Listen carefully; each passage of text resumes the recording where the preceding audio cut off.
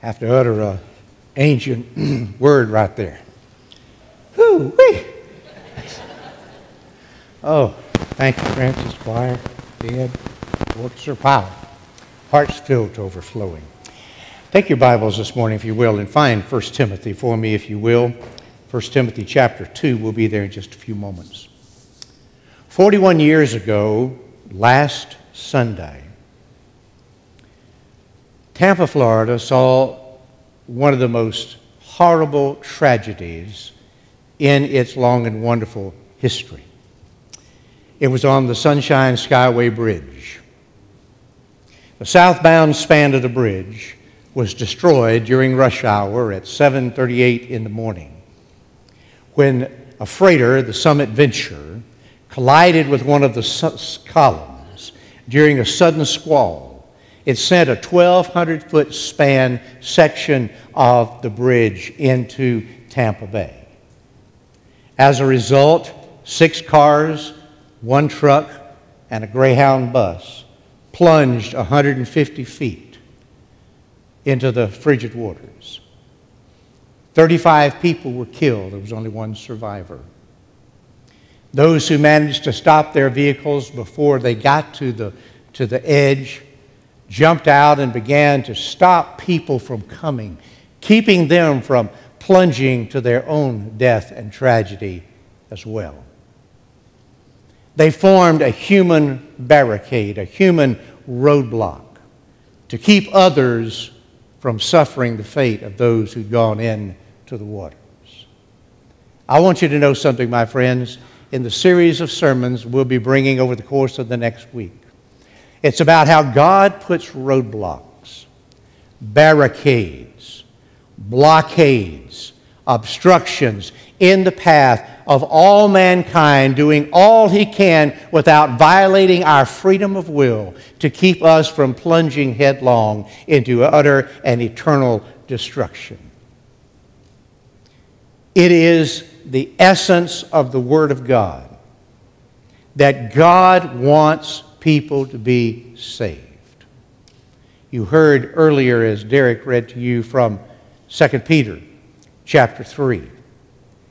And there it says, God is long-suffering towards us, not willing, it's not His will, not willing that any should perish, but that all come to repentance.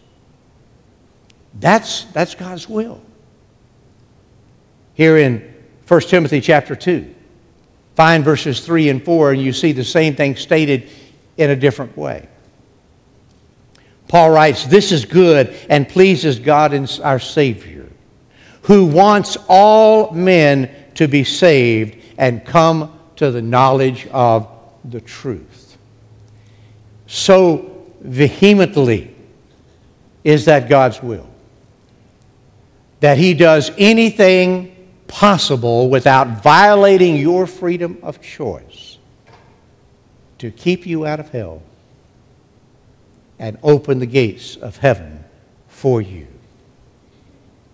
In the Old Testament times, they didn't have roadblocks the way we would think of them today.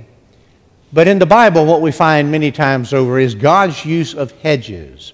Now, these hedges were not just nice little shrubs. These were thorn bushes.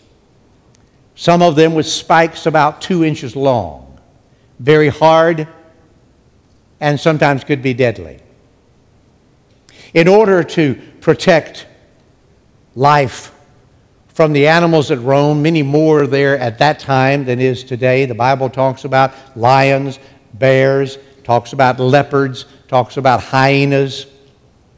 In order to protect life, they could have built tall stone walls, but that took a lot of time and a lot of energy. Wood was scarce, it even is today, and so they wouldn't waste wood in building fences. But the natural growing brambles that had these harsh thorns would be induced to grow around a living area, a compound, or around a pen that you would keep the sheep and the goats in. And so God took that often in the Old Testament to talk about building a hedge building a hedge around people or using a hedge to somehow guide his people or protect his people. We find that throughout the Old Testament. God would build a hedge around people for several reasons. I want you to note these. His first reason for building a hedge is because he loves us. In the book of Job, when Satan was challenging God, one of the things that Satan says was, well, Job loves you because you built a hedge round about him.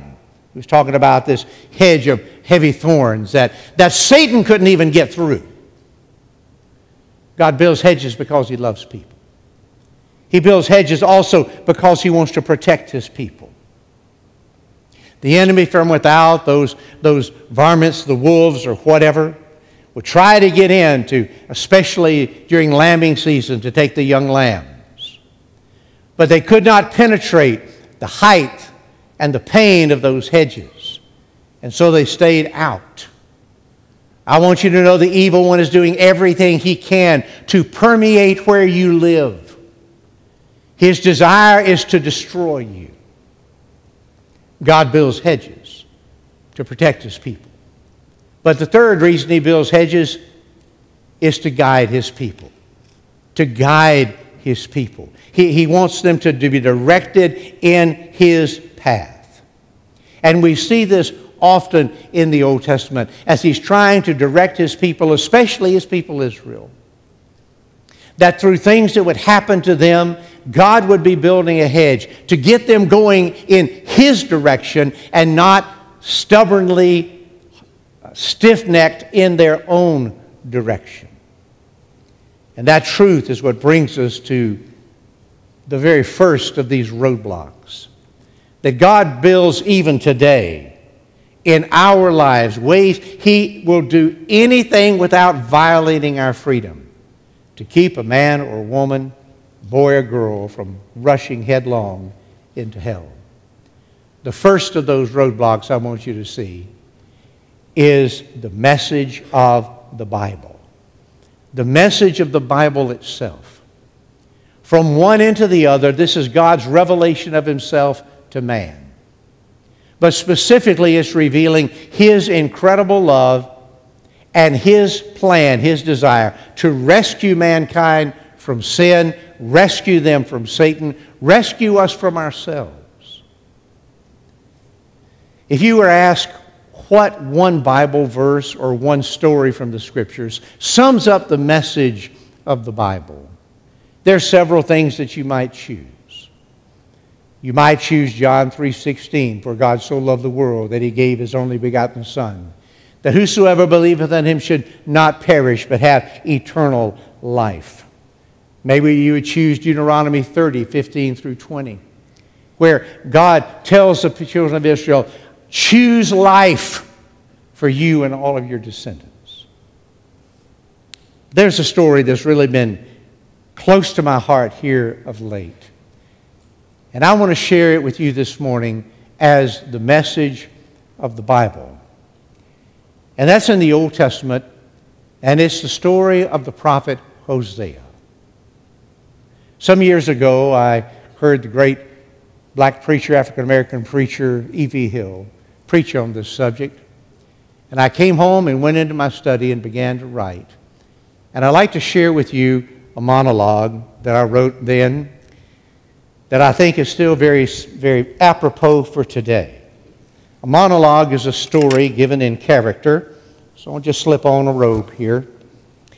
And the purpose of this is to tell the Bible story. And to do that in a way that it might impact, in a way that just reading the Scriptures may not.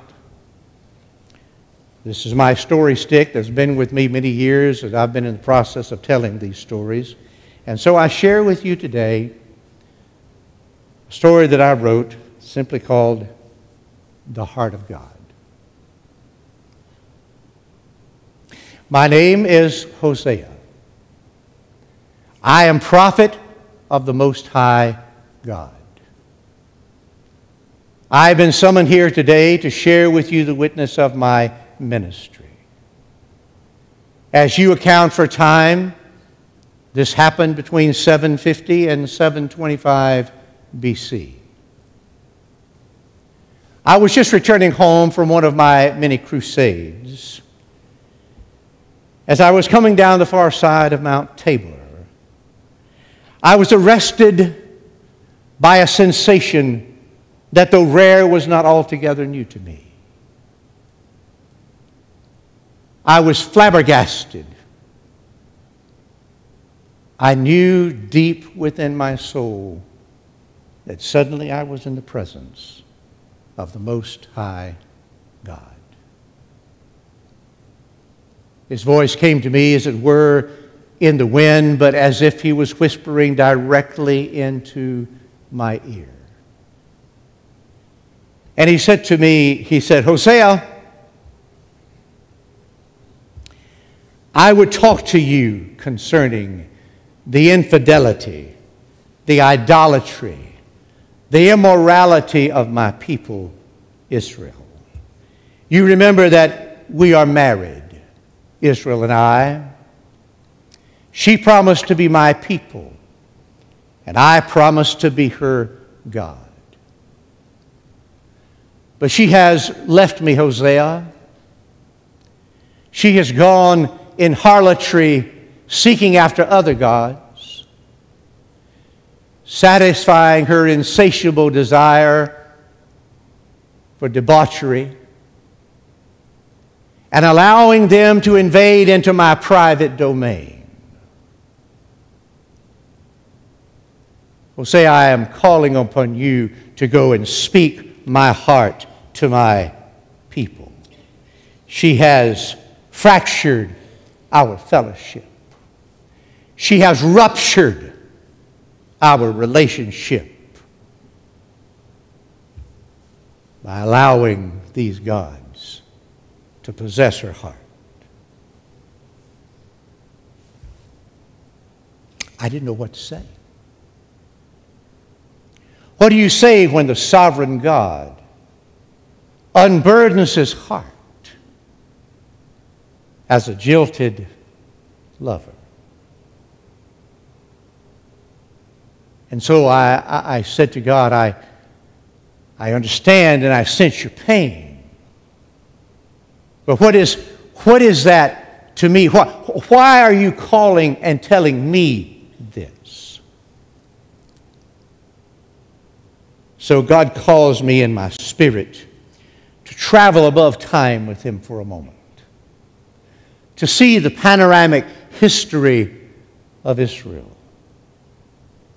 and how God had chosen a people for himself and entered into covenant with his bride, and how he lavished her with all the blessings you can imagine, brought her into a fruitful land flowing with milk and honey, and how he bestowed upon her riches and prominence among all the other nations.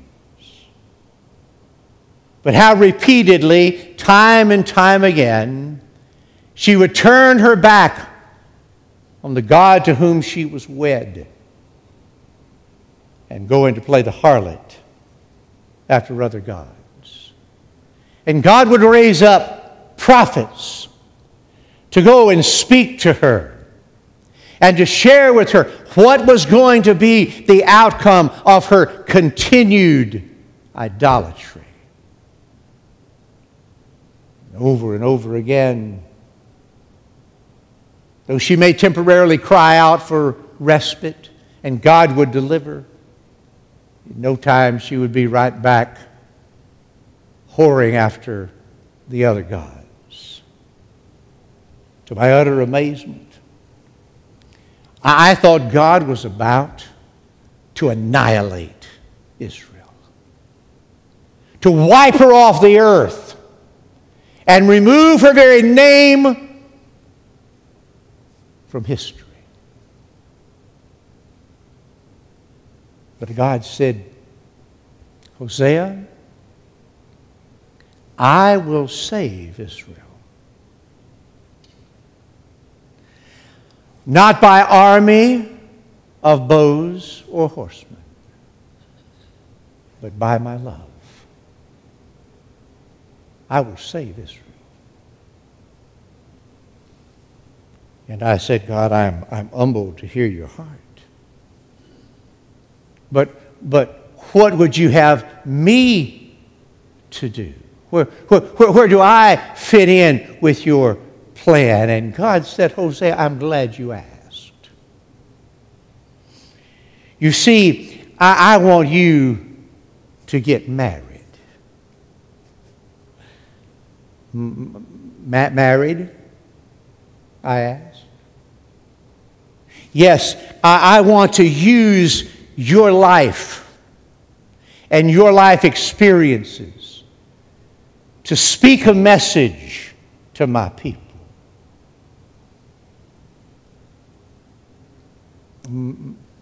Married? You want me to get married? And God said, Hosea, I've been following you on your crusades.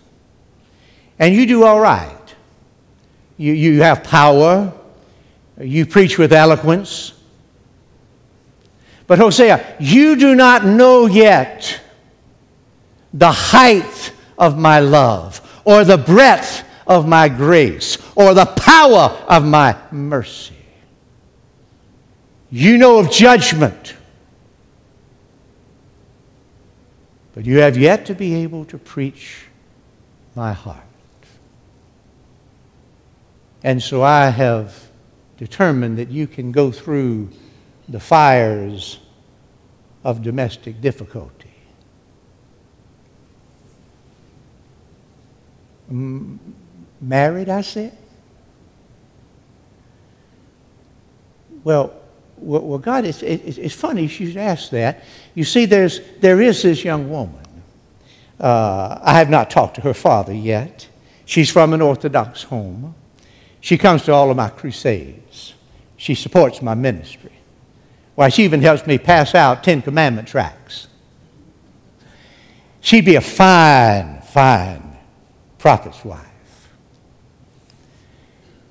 And God said, I know that young woman, Hosea, and she will make some prophet a very fine wife, but not you. I've already chosen your bride.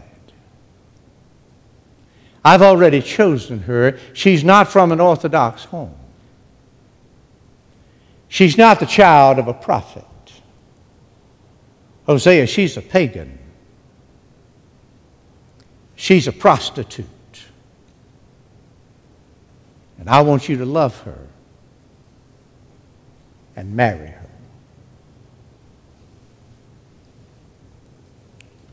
I can't tell you the burden that erupted in my chest. My commitment to God was being challenged by God Himself. This must be a test. This must be a test of my purity to the faith. And so, taking my life in my hands,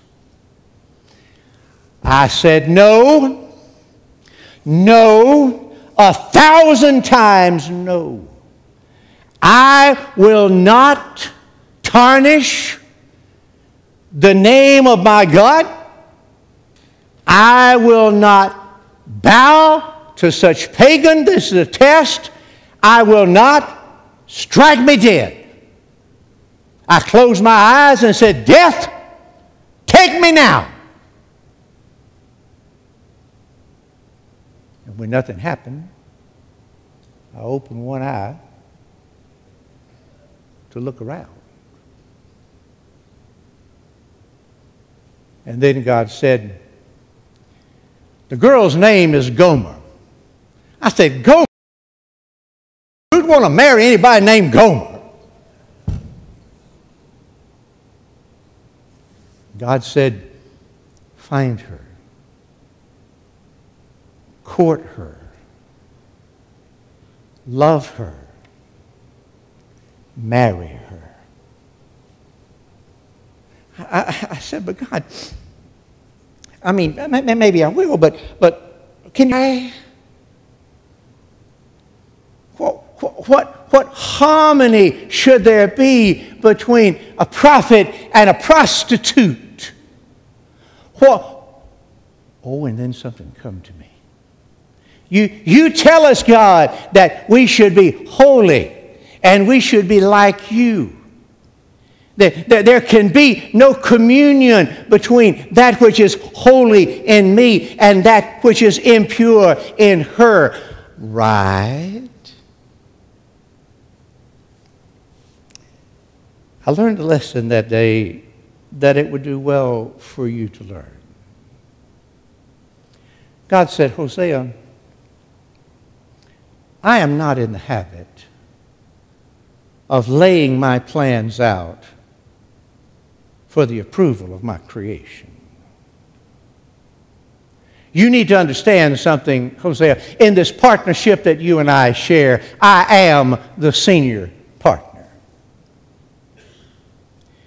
When I speak to my creation, I expect only to be obeyed.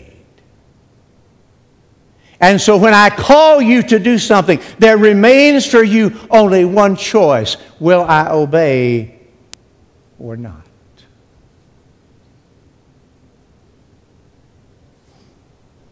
Have you ever known for heaven to grow quiet?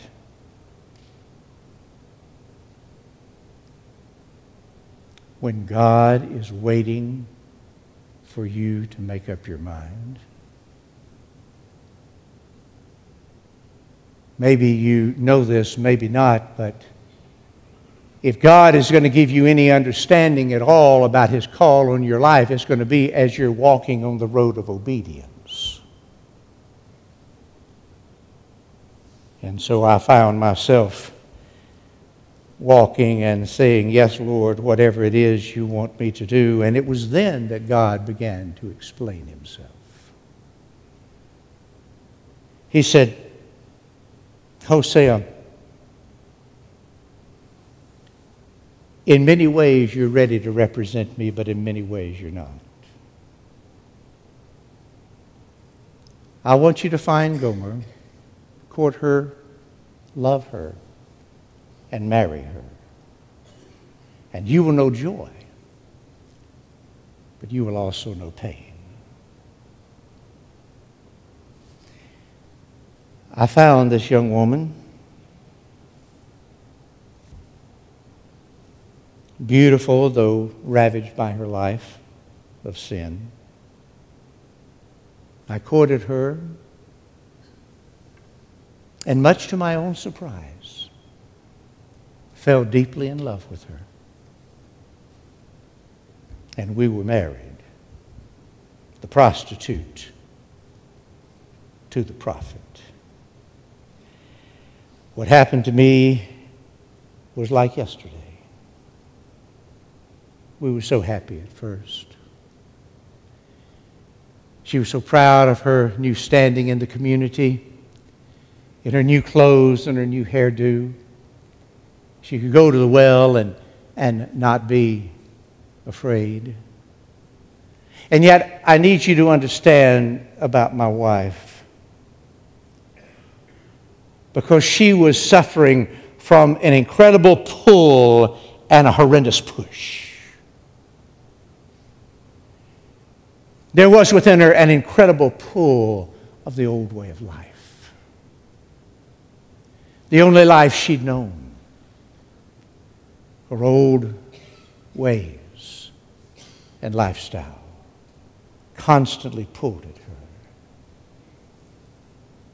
But I have to control myself right now because it was the outward push that did her in. You see, them people at the synagogue would never let my wife forget who she was and where she came from. As she would be leaving the synagogue, they would gather in small little pods here and there, and they would say, there she is, that old, and you know what they called her. And this went on for years. And finally she came home one day and she said, Hosea, if that's all the difference your religion makes, I want none of it. And that's when everything began to change. First, she stayed out all night. A little later, it was 3 days. Once she was gone a whole week. And then she didn't come back at all. Just me and our 3 children. After about 3 months, I decided I've had all this I could stand. So I made my way back up to Mount Tabor. Me and God was going to have it out. And I was prepared what I was going to say. And I got there, but God was there before me. I said, now God, and he said, Hosea, sit down.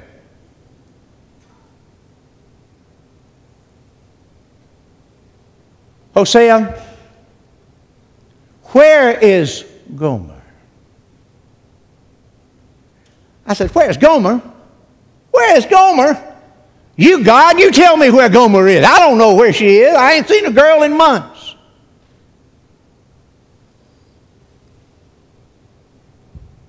God said, Hosea, how do you feel about Gomer? How do I feel?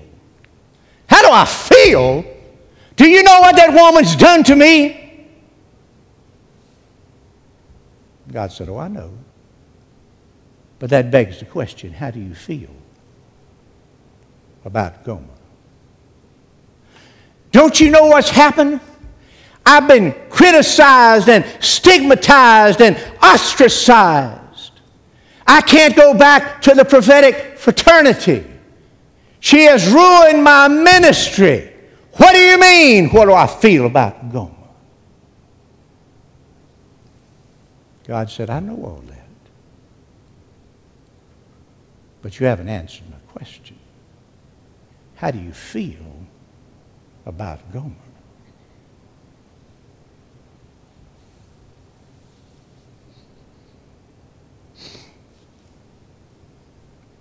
God, I hate to admit it. Not even to you. But I love that girl. I love that girl. This is tearing my heart out. And God said, now you're ready to preach. Now you're ready to take my word to my bride, Israel, whom I have loved, whom I have lavished all my affections upon, whom I have blessed, but who has left me to go to her old gods. Now, Hosea, you're ready to preach my heart and to tell my people, you can break my heart, but you will never break my love. I love you, and you can still come home.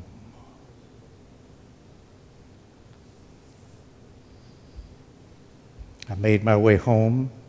Next day, the children were in the house cleaning up. I was working in the field. Down at the end of the row, a man came walking up. I knew him from town, didn't know his name. He said, pardon me, Hosea, I don't want to interrupt, but you need to know your wife is being auctioned off as a slave downtown. I just thought you need to know. I dropped to my knees there in the field and cried out to God, God, what do I do? And he said, son, take everything you have and go buy your wife back. And so I ran to the house, gathered everything I had, rushed towards town. Now, that old man had already heard you before me. He was in town, and he was telling everybody along the way, oh, Hosea's going to be coming down the road here in just a little bit. His wife's on the slave block. Let's get together. We'll watch him. He'll shake his finger in her face. He'll laugh at her and say, you getting what you deserve. So when I came along, the crowds had gathered. You know how people gather when families are in trouble to talk and point. But they didn't know my heart. I rounded the corner just in time to hear the auctioneer say, now here I have a fine woman, an experienced woman that you can have if the price is right. And there she stood on the slave block, naked, as was the custom in our day, and ashamed. And I found myself bidding against men I know for my own life. 5, then 10, then 15, and 15 and a half, and that's all I had. But in the providence of God, that's all I needed. Sold, the auctioneer said. And I rushed to the slave block and I took off my robe and I put it around her naked body and led her down and out the path towards home. A little ways down the road, she fell on her knees behind me. And she cried out, thank you, Hosea. Thank you, Hosea. I'll be a faithful slave to you. I will serve you all the days of my life. I'll be the best slave you've ever had. And I turned around and I said, woman, get up.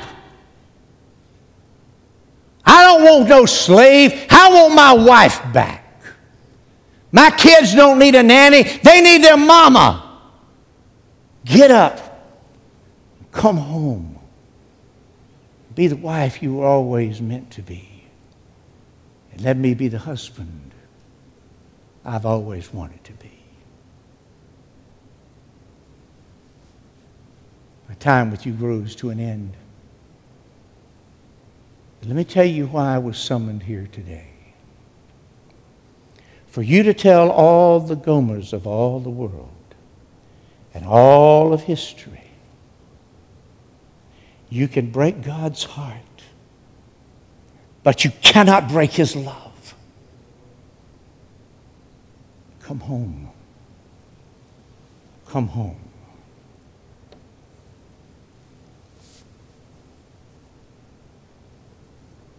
God made a way for lost men and women to come home when He gave His Son, Jesus Christ, to pay the ransom when you and I were on the slave block of sin, to buy us back, body, mind, and soul, from the life that was having us rushing headlong into destruction. God loves you too much to let you fall off that bridge without putting every roadblock possible in your life. And the message of the Bible screams to you, you may have broke my heart, but you'll never break my love. Come home. How do I do that, preacher? Well, if you're going to go anywhere, you have to take the first step. You can't take the second or third step till you take the first step. And the first step is to ask Jesus Christ to come into your heart, to be your personal Lord and Master. Accept His death on the cross as punishment in full for your sins and receive His eternal life. Whether you're in our sanctuary today or watching by media, it's time to do business with God. Will you bow your heads and let's pray together.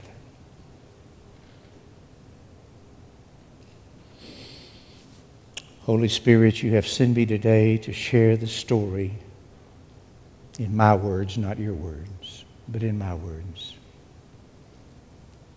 to feel your heart of pain at seeing people you love destroying their lives. But that heart of love keeps reaching. And this morning you're reaching to men and women, boys and girls right here in our sanctuary and watching by means of media at home. And the message to each one is the same. You've broken my heart, but you have not broken my love. I've made a way for you to come home. Father, may every person that desires to come home again with God simply pray like this: Dear God, I confess to you that I am a sinner. I have gone my own way. I've done my own life. And right now I understand that has separated me from you. And I am rushing headlong into a godless eternity. But right now I dare to believe that Jesus died to take my sins upon himself and rose again so that I might have eternal life. So right now I'm confessing to you my sins. Come into my heart. Be my Lord, my Master. Cleanse me and forgive me. I want to be your very own. And Holy Spirit, I know by the authority that you speak through your word that there's never been a human being that has made that decision that you've refused the prayer. Today, here in our sanctuary, as well as those at home, some people have prayed and asked you to be the boss in their lives. We want to celebrate in these next few minutes, Lord. And so when Ed leads us in this song, Holy Spirit, will you move in our congregation? If there are people who want to be saved, who want to join our fellowship, or want to just come and pray, will you give them the freedom to do that? If somebody wants to come and know what it means to be more about being saved, will you encourage them to come and just be seated here on our front row? And Eric and Derek, one, will be by them in just a few moments. Some wanting to join our church, same thing. Some may want to come and just pray. This is your time, Holy Spirit. Guide as only you will. In Christ's name we pray. Amen. Will you stand?